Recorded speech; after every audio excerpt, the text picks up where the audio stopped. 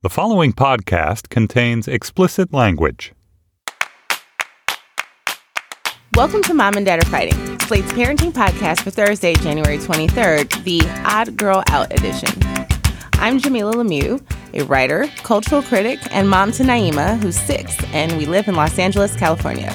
I'm Dan Kois. I'm a writer at Slate and the author of How to Be a Family. And I'm the dad of Lyra, who's 14, and Harper, who's 12. We live in Arlington, Virginia. I'm Elizabeth Newcamp. I write the family travel and homeschool blog, Dutch Goose. I'm the mom of 3 boys, Henry, 7, Oliver, 5, and Teddy, 3. My husband's in the Air Force, so we're currently calling Navarre, Florida, home. We're glad to have you back, Elizabeth. I speak on behalf of myself and Dan Qua. I'm so excited to be here with you Welcome guys. back. Thanks. So, have you seen any frozen iguanas fall off of a tree just yet? I have not seen any iguanas fall from the tree, but I was surprised at the headline. We're finishing up kind of our first year in Florida, so a surprising weather announcement for me. It is fun when people in warm weather climates have to deal with like their one day every 3 years of cold weather.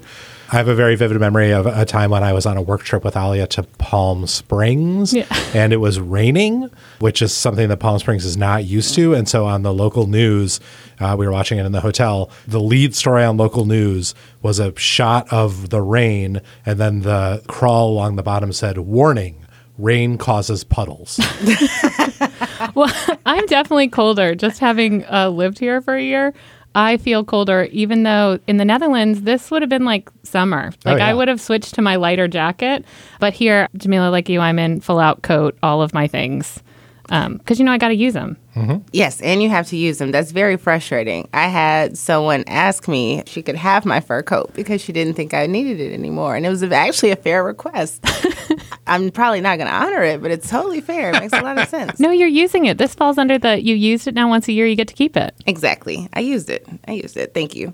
I love being enabled. All right. So today on the show, we have 2 listener questions. The first from a mom of 3 boys who's sick of people asking her if she wants a girl because maybe she does kind of want a girl. Actually, she wants a girl quite a bit. So is this a rude question or just one that just hits a little bit too close to home? We also have a question from a mom who needs a script on guns. How do you ask if someone has a gun in their home without making it awkward? Plus, as always, we've got triumphs and fails and recommendation. Dan, we'll start with you. Do you have a triumph or a fail this week? I have a triumph this week. It is a very basic triumph, but it's one that I am really proud of because 10 years ago, maybe it would have seemed unthinkable to me. And the triumph is that we just had a very nice 3-day weekend. I still remember the times not so long ago when a 3-day weekend in February, when it's cold outside, would have been like something we dreaded. We would spend weeks before the 3-day weekend trying to figure out how it would not be a nightmare to just be stuck in the house for 3 days with our horrible selves and our horrible children. But because of the combination of our kids being older and them having friends and us finally having friends and activities, and also just us being generally better at settling down and focusing and being with them in ways, we just had a nice weekend. It was good. First, I'm still struggling to imagine, even though I'm sure it's inevitable, my child becoming so loathsome that I would prefer to go to work than to spend time with her. And yet I know that day is coming. Yeah, but it's not even that you prefer to go to work. Sometimes it's that there's so much work that it stretches into the weekend. Course. And then you can't do that work because you have a child who not unreasonably wants to do things with you. Yeah. And so Ali and I think, have both done a pretty good job in the last few years of de-stressing our jobs in ways that allow us to have a little bit more of a weekend than we used to. I said 3-day weekend. Yeah. But that's been an important part of like our career non-paths in the last few years has been like making that happen. And I think that helped too. But so like this weekend, Harper had a friend over for a little bit and Lyra had a project and we played some games and we watched some TV and we did a service project on Monday. And I think what really helped is that we all had together time and we also all had alone time. Yeah. But, it was like Monday night and the kids were finally in bed and Ollie and I were sitting by the fire and I was like, oh, you know what? Sometimes we're pretty okay at this and I'm happy and my kids are happy a lot of the time. And so that was nice because of just how unthinkable that future was in, 2010. Dan, every weekend at my house is a 3-day weekend. because I'm home. Oh, yeah. them all the time. Every week is a 7-day weekend for the every new week camps. is a 7-day weekend. Yeah, for me. Jeff gets to go to work and come home, but And I'm sure it feels just as relaxing as a weekend, right? Is that what working moms say to you? Like, oh, it must be so nice to just stay at home all day. Do you get that? yes, I get that a lot. I think they think I have like all of this free time, but I have like no free time. And my coworkers are terrible. Yes. Like they eat my lunch. They come in on me when I'm in the bathroom. Like it's terrible. Not a lot of office decorum in your place. No, it's funny because I do remember a time when I was working and I like dream of some of those moments. So I think it's the whole, grass is always greener. But I completely understand, like we have a routine of how we get through each day. And so a weekend is just an extension of that in which Jeff is also home. So it does feel like a holiday because I have an additional adult. Well, how did you get through this one? Do you have a triumph or a fail? Oh, me, I have a fail. So my oldest child, Henry, who's 7, has massive anxiety, for which we see someone about that. But I just completely failed to take that into account over the weekend. Mm-hmm. We like to listen to podcasts in the car. We had listened to Wow in the World for like the 30th time. And I was like, nope, we're listening to This American Life, which we have listened to before. The episode that came on was about rabies. And it was this, yes, do you see where this is going? There's this whole long drawn out story about this raccoon attacking this woman in this isolated driveway. Now, I should have turned it off the moment they said rabies, but I didn't. No. I should have turned it off when they started beating the raccoon with a tire iron and it wasn't dying, but I still didn't. I should have turned it off when the lady is getting terrible advice from the local health department about not needing a shot for 3 days. No, I turned it off somewhere after that. During the funeral scene? I turned it off after she got the bad advice, but before we hear that she's okay. I turned it off and then just tried to pretend it didn't happen. Guys, it gets worse. Then we have this like long drawn out conversation about rabies. We like Google everything you need to know about it. And I think, you know what would make this better? I should go get a book. So about rabies. About, I don't know. So I go and I get Bear Grylls' survival camp book. The tagline is literally, could you avoid deadly diseases and fight back against man-eating beasts? And you know what? I give it to him. Like, what is wrong with me? So it's basically 100 illustrative pages of what could go wrong in any situation. Aww. So now what I have done is, like, given him things to be worried about that he shouldn't. For example, in one of the illustrated pages, illustrated Bear Grylls is climbing inside a camel to hide from a sandstorm. This is something that my child did not believe he should be nervous about and now is. So my therapist should be very happy because I have guaranteed like years more therapy. Yeah, this is something we're working through together. And then on top of everything else, he's going to be nailed by a frozen iguana falling out of a tree. Yeah, and now there are frozen iguanas. Yes, something else we didn't know we needed to be scared of. That is a truly amazing fail, Elizabeth. Thank you. Yeah, I mean, it's like a colossal fail. You know, one day someone will be trapped with him and be thankful. That's right. It's very true. That when he knows crawls what in to a do. camel to avoid a sandstorm. Just you wait. What about you, Jamila? Triumph or fail this week? As usual, fail. I actually am going to start keeping score in my notes so I don't have a fail every week. But it just so happens I have a fail every week. So today I have a fail. I didn't mention this earlier, but Dan and I are actually sitting in the same room looking at each other. It's amazing. It's amazing. This doesn't happen often, and it was not supposed to happen today. I was here for an event in Washington, D.C., and I originally thought, okay, I have something to do in D.C. on a Tuesday. I should stay until, Wednesday evening so we can do the podcast in real life. That'd be great.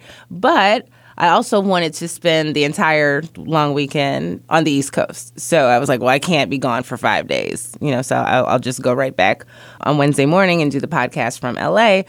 But despite the fact that I, A, live in California, B, have lived there now for a few months, C, have traveled back and forth between New York and California for at least 2 years on a regular basis, I can't keep the time zones together. Time zones. They're so confusing. In fact, I don't even know the proper name for the California one. I always say California time. Pacific That's time. it. Because I was like, really? Pacific? No, that just sounds... It also pertains to other locales besides California. Yeah. I know, but it just sounds too exotic for California.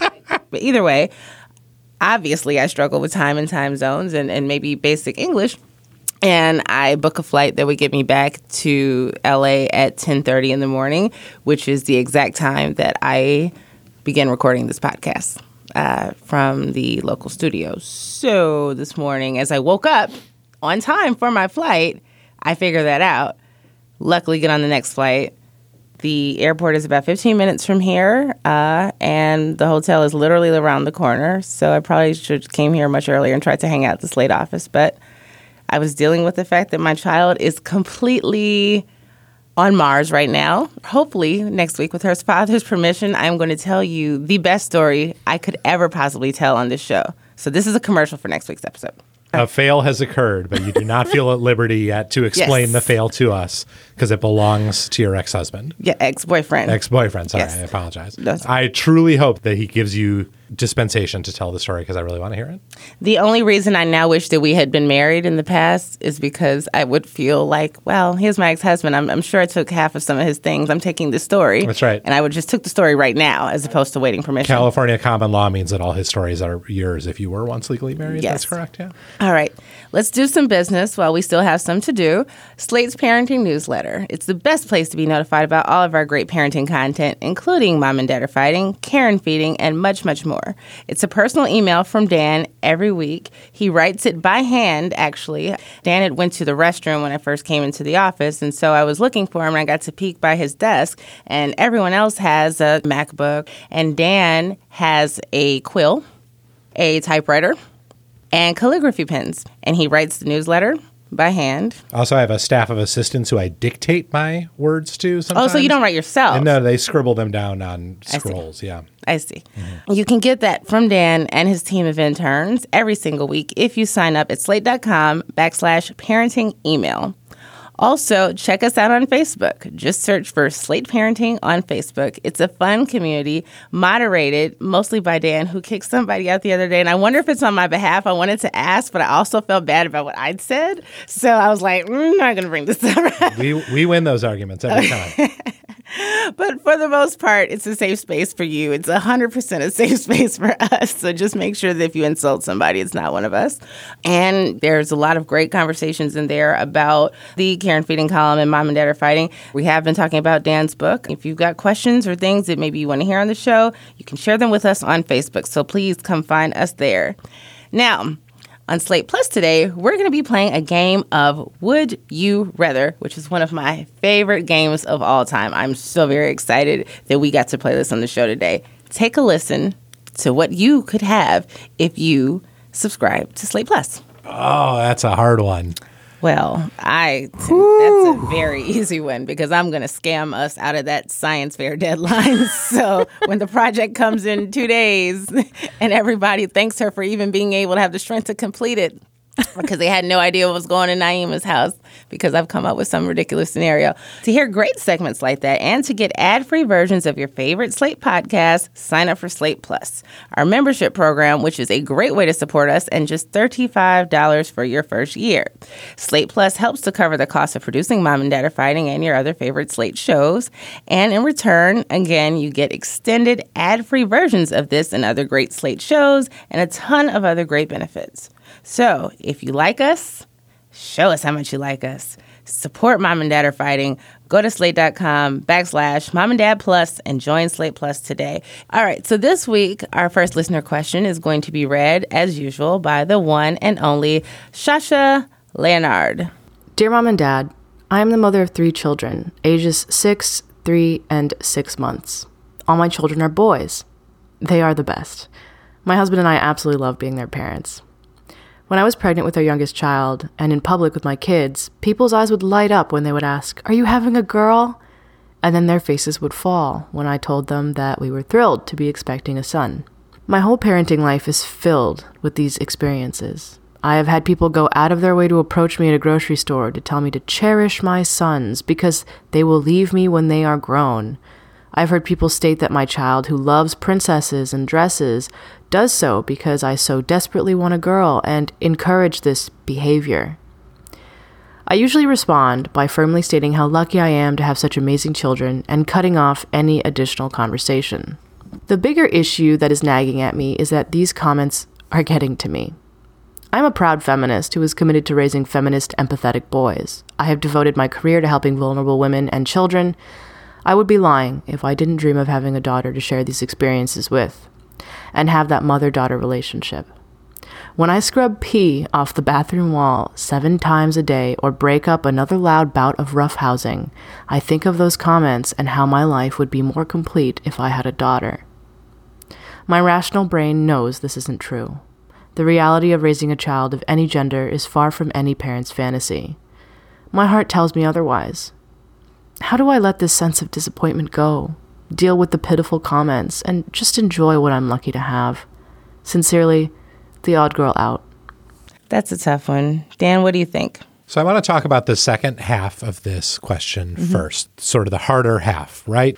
Your regrets and your worries about not having a daughter. I don't think that those regrets or worries really have anything to do with people making asshole comments to you. No. I think that these are your feelings. And I think that you're entitled to those feelings. It is totally okay to sometimes privately mourn the versions of your life that you don't have, that you once envisioned and don't have for any reason. A great time to do that is when you're scrubbing pee off the wall, but it can happen anytime. It's really totally natural to think about these things. And I want to urge you, letter writer, to beat yourself up less about having these occasional fleeting thoughts. I don't get the impression that these thoughts alter or change in any way the love and care that you give to your sons. I don't think they have any real effect on your family life or the way they feel loved or cared for. And so until such a time as these thoughts are becoming like intrusive or are overwhelming you, I think that you should let yourself off the hook about it, like occasionally feeling them. It's okay to just think every once in a while, oh, you know what? I have 2 girls. It would have been really fun to have a boy to like do this boy thing with if it worked out that way. But that doesn't mean that I love my girls any less. But I would like to hear what the rest of you have to say, especially perhaps the one of us with 3 boys. Yeah, I mean, I basically could have written this letter. Having 3 boys, I wanted to tell the letter writer, this is completely normal. This is something I feel like my friends and I have discussions about. Dan, I agree with everything you said. I think it is good to sit with those kind of feelings a little bit and acknowledge that like feelings are not good or bad or right or wrong. They're just like your feelings. When I have these thoughts, though, I often think about what that means for my expectations of a child. Like I am mourning not having a girl because we don't go do X, or I see other moms and daughters doing these things together. And I think, well, my expectation is that if I had a girl, she would have liked to do these things, or she would have done these things with me. And when you start to think about it that way, you start to realize like, well, no, I could have had a girl and she could have been totally into the same things that, you know, this particular boy or whatever is that I have, one of my 3. And from that, I try to fill, I don't want to call it like a void because like she says, I am completely in love with my family and the way it looks. I love being a mom of 3 boys, but I find that I can say, okay, well, this mom and daughter go do these things together. Well, my oldest child loves going to tea with me. He loves like sitting and just having tea and enjoying conversation and like bringing a book to read while we do it. And I try to just think like, well, this is amazing. And because he's a little boy, we get like a lot of attention when he does that. He gets kind of doted on, you know, in a way that like we'll be somewhere when we travel. That's the one thing him and I try to go do together. And it'll be all these moms and daughters. And I'm there with my oldest child. Much like the letter writer, my middle child, his favorite color is pink and purple. He's into just all kinds of, I think, stereotypically girl stuff. And that is completely him. And I just try to be appreciative of that and the fun things I get to do. I think the other thing you can kind of do on the flip side is that I invited a bunch of girls over to my house, like little girls that are friends of other moms. I was like, well, I'll have them over. My husband had the boys away doing something, and it was complete chaos in a whole new way. And I was like, oh, I've gotten really used to being a boy mom. Like pee on the wall is one thing, but like everyone crying about feelings and sort of all kinds of other stereotypical things happened. And I was like, okay, I'm pretty happy in this spot. I think the thing about the letter, though, that just kind of makes me angry, I think, as a mom of 3 boys, is this first part where people are always commenting on my family structure.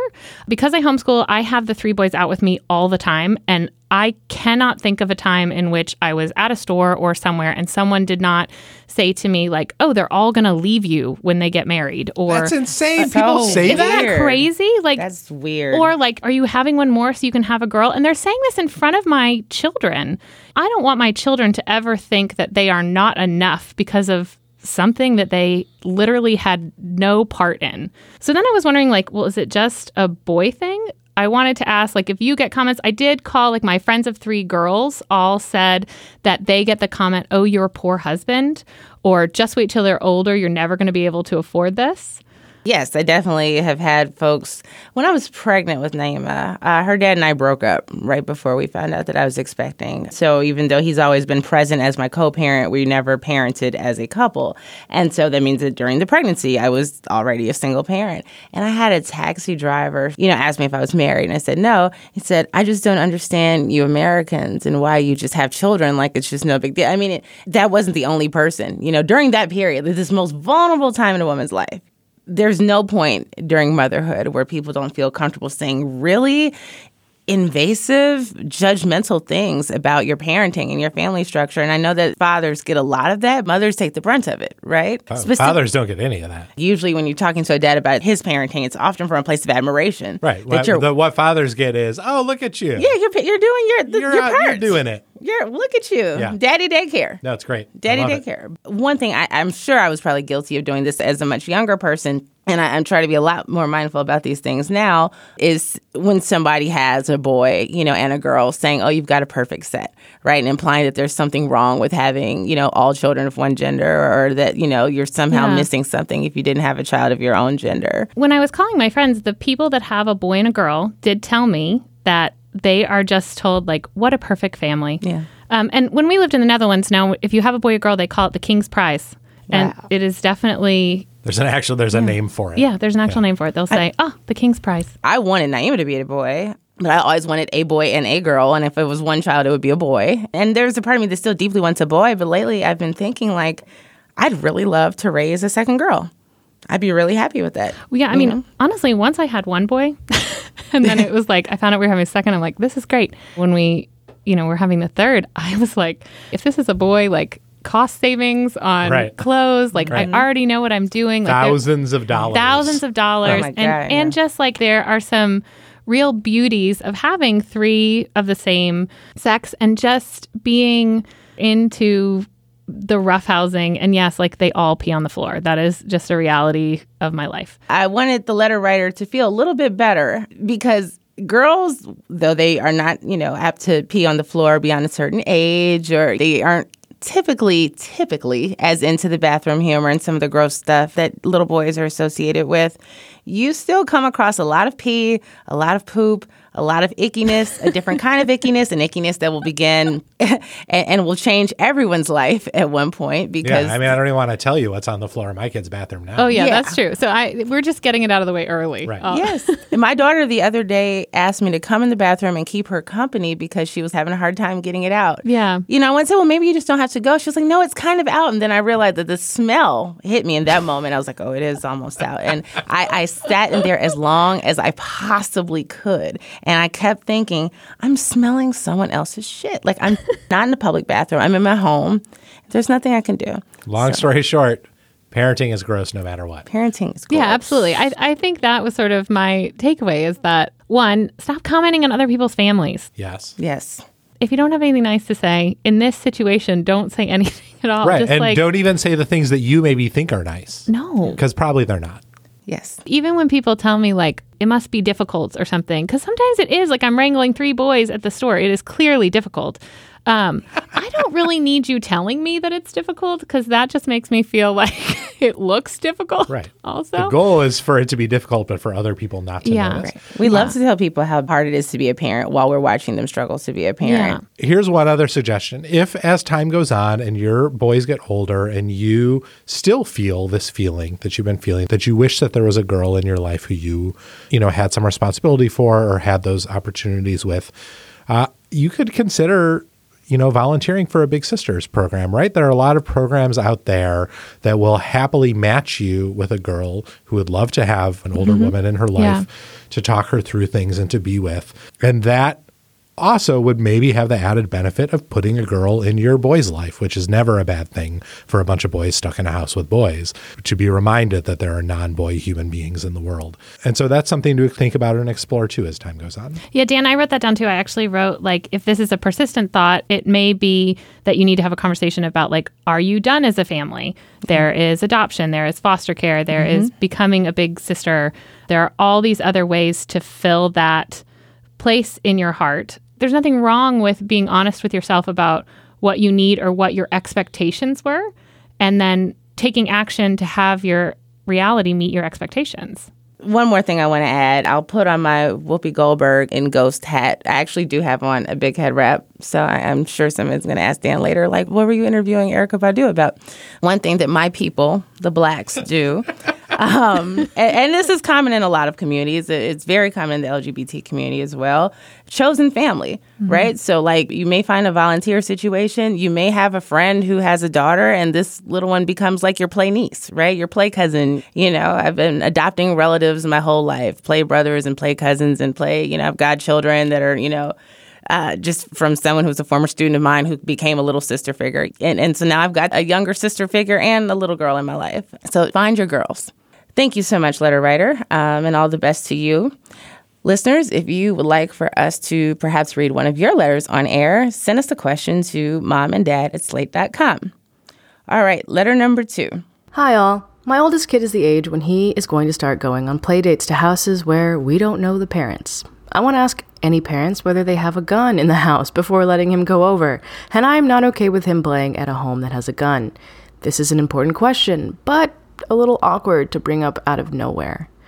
Do you have a script that can be used to ask in a matter-of-fact and not awkward way? Before you answer, who else grew up with guns around? My father was a police detective. So even though I lived with my mother, he was in the house maybe 3 to 5 days a week. I remember the ritual of him taking off his holster and all the other guns. My father always carried a lot of guns. He still carries a lot of guns.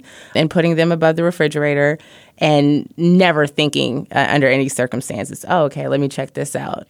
It didn't make them less scary, but I guess I still feel like, oh, guns were around. Did you all have guns around? I never had guns around. No, there were never guns in my house. I didn't grow up with guns in my house, but then I married someone in the military, and guns became a part of our life, not at our home, but certainly in a lot of people's homes we know, and as part of work.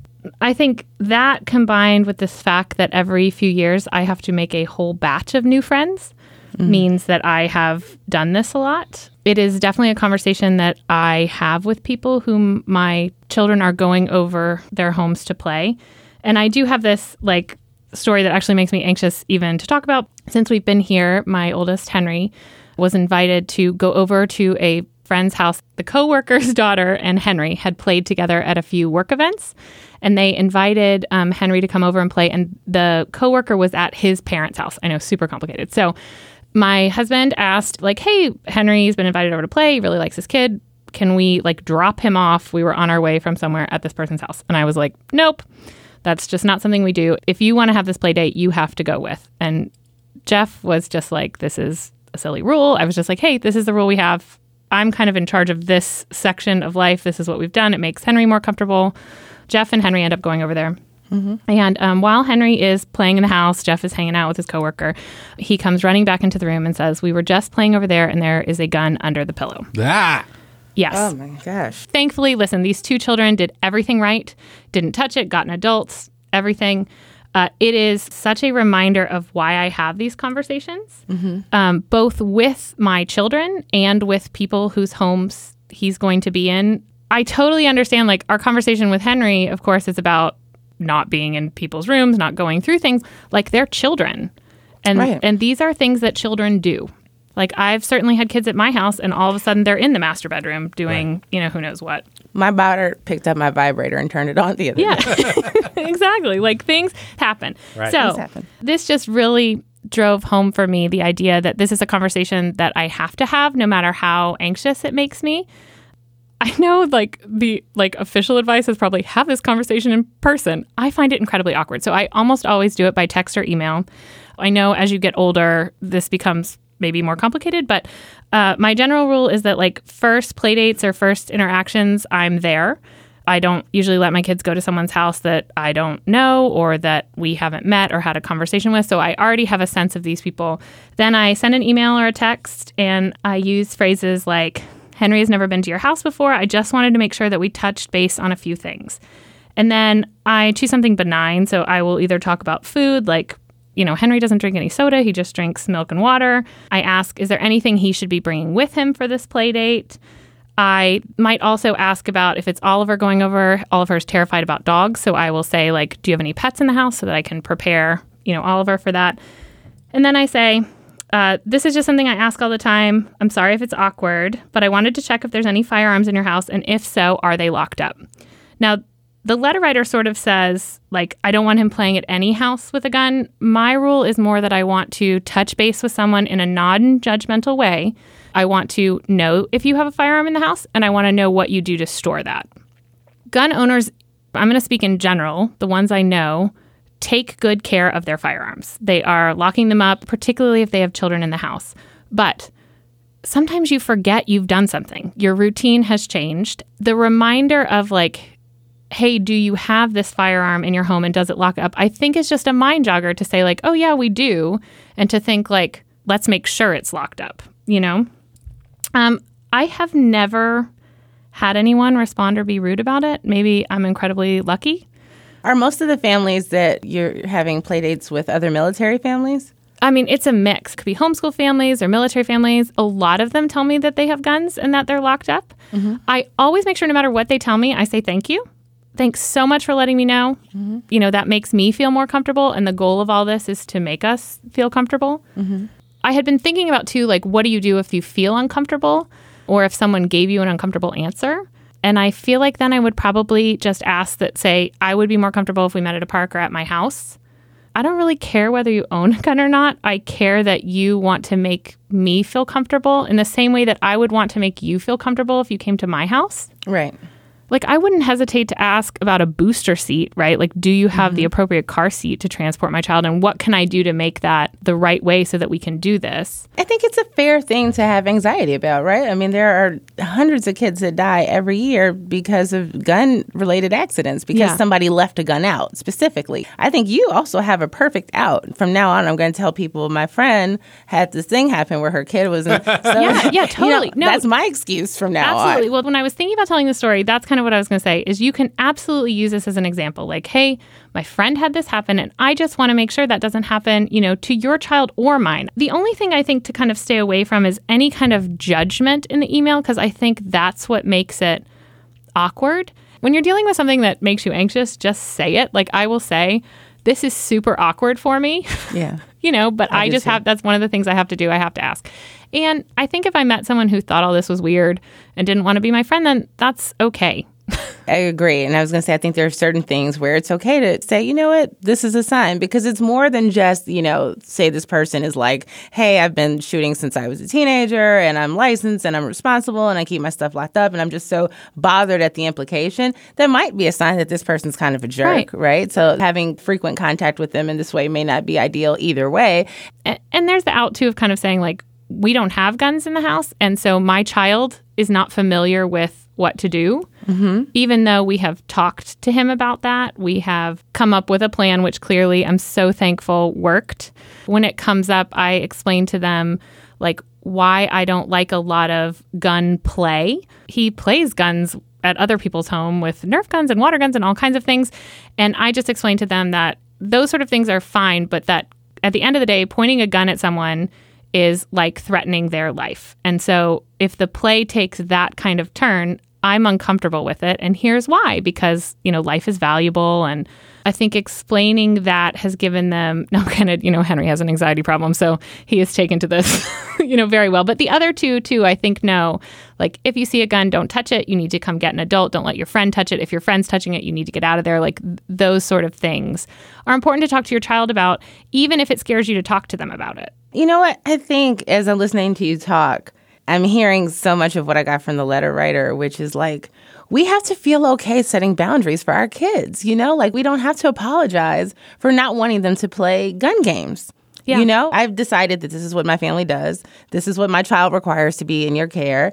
And if you're not okay with it, that's fine. You know, the kids can play at school. If they have a relationship that would put them in a situation together where they'll still see each other, that's great. But maybe we're not going to be, you know, the every other weekend playdate crew. And that's totally fine. I think that's a great analogy. This is a choice that we've made, and that's just who we are. That's who we are. So, letter writer, I think you've got a couple of great suggestions for how to speak to that concern when you talk to parents. And please feel confident in asking those questions and in making the decision about whether your child is safe in someone's home based on the information you get from that conversation. We would like to try and solve all of your life problems as well. Well, not your life problems per se, but the ones that are directly related to your parenting. If you're interested in having us read one of your letters on air, send us an email to momanddad@slate.com. Before we get out of here, let's do some recommendations. Elizabeth, what do you have for us this week? Okay, so this is like an incredibly nerdy recommendation, but we do something called a Book of Centuries, and it's like basically a book that's a blank timeline. We write in this book important dates that we are studying or encountering or that are happening to our family. So we've been doing this for a while. So we started with the kids' birthdays, grandma and grandpa's birthday. Then, like, as we traveled places and discovered, you know, went to this fort, we put the date of that in. And it's like a living document, and the kids can cut out things and put in it, draw pictures of different historical events. But it has really, I think, given them a sense of where they are in the world, and also a sense of like things that happened at the same time. And I was thinking about this because there's like a thing, I don't know, I've seen it going around Facebook that talks about Martin Luther King, Anne Frank, and Barbara Walters all being born in the same year. Mm-hmm. And I was thinking, gosh, we have so many of those kind of light moments that happen because of this book. Like, we will open it to write something and the kids are excited about putting different things in it. But just things like, my kids think it's super funny that my husband is older than Epcot. And that's like, yeah, like, because like when we went to Disney, we put the dates of all the parks in there. We discovered that Abraham Lincoln and Charles Darwin were born on the same day. So just things like that I think put into perspective where you fit into this larger picture. This is so cool. Wait, so is this a book that's designed for you to do this? So you can totally just take a notebook right now and start the beginning. Mine runs from 5000 BC to 5080. It's like comes from Charlotte Mason homeschooling. But I just find it like a wonderful thing that I think, gosh, if I had this, like so much of history in school would have been easier. Yeah. And I think it's fun because for us, it does tend to be like more historical and museums. But like if you're really into movies or music or visiting, I don't know, squished penny places, like you could put all of those in this book.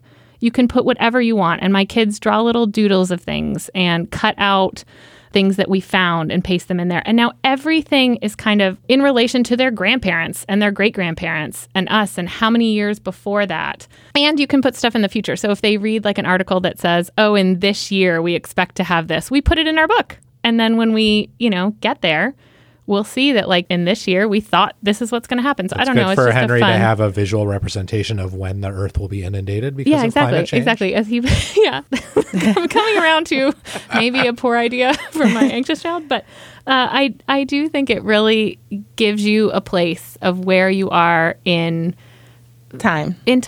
I think this is great. I love this idea. I love everything about it. I especially love how you can use it to make it clear to your children that while your husband is older than Epcot, you are not. I am not. That's true. Although you were born in what my daughter calls the 19s. The 19s. Well. Ugh, the 19s. That's where old stuff comes from. Dan, what do you have for us this week? I'm going to recommend a couple of games. They're called Exploding Kittens and You've Got Crabs. They are both games created by a cartoonist named Matthew Inman. He's the creator of the webcomic The Oatmeal. If you know that comic, you may already know these games, but if not, you probably know that The games are snarky and full of puns and a little bit nerdy, the way that webcomic is. I'm recommending them not because I love playing them so much. I've done that at other times with other games. I think they're fine. The designs are funny. I like how clever they are and how imaginative they are.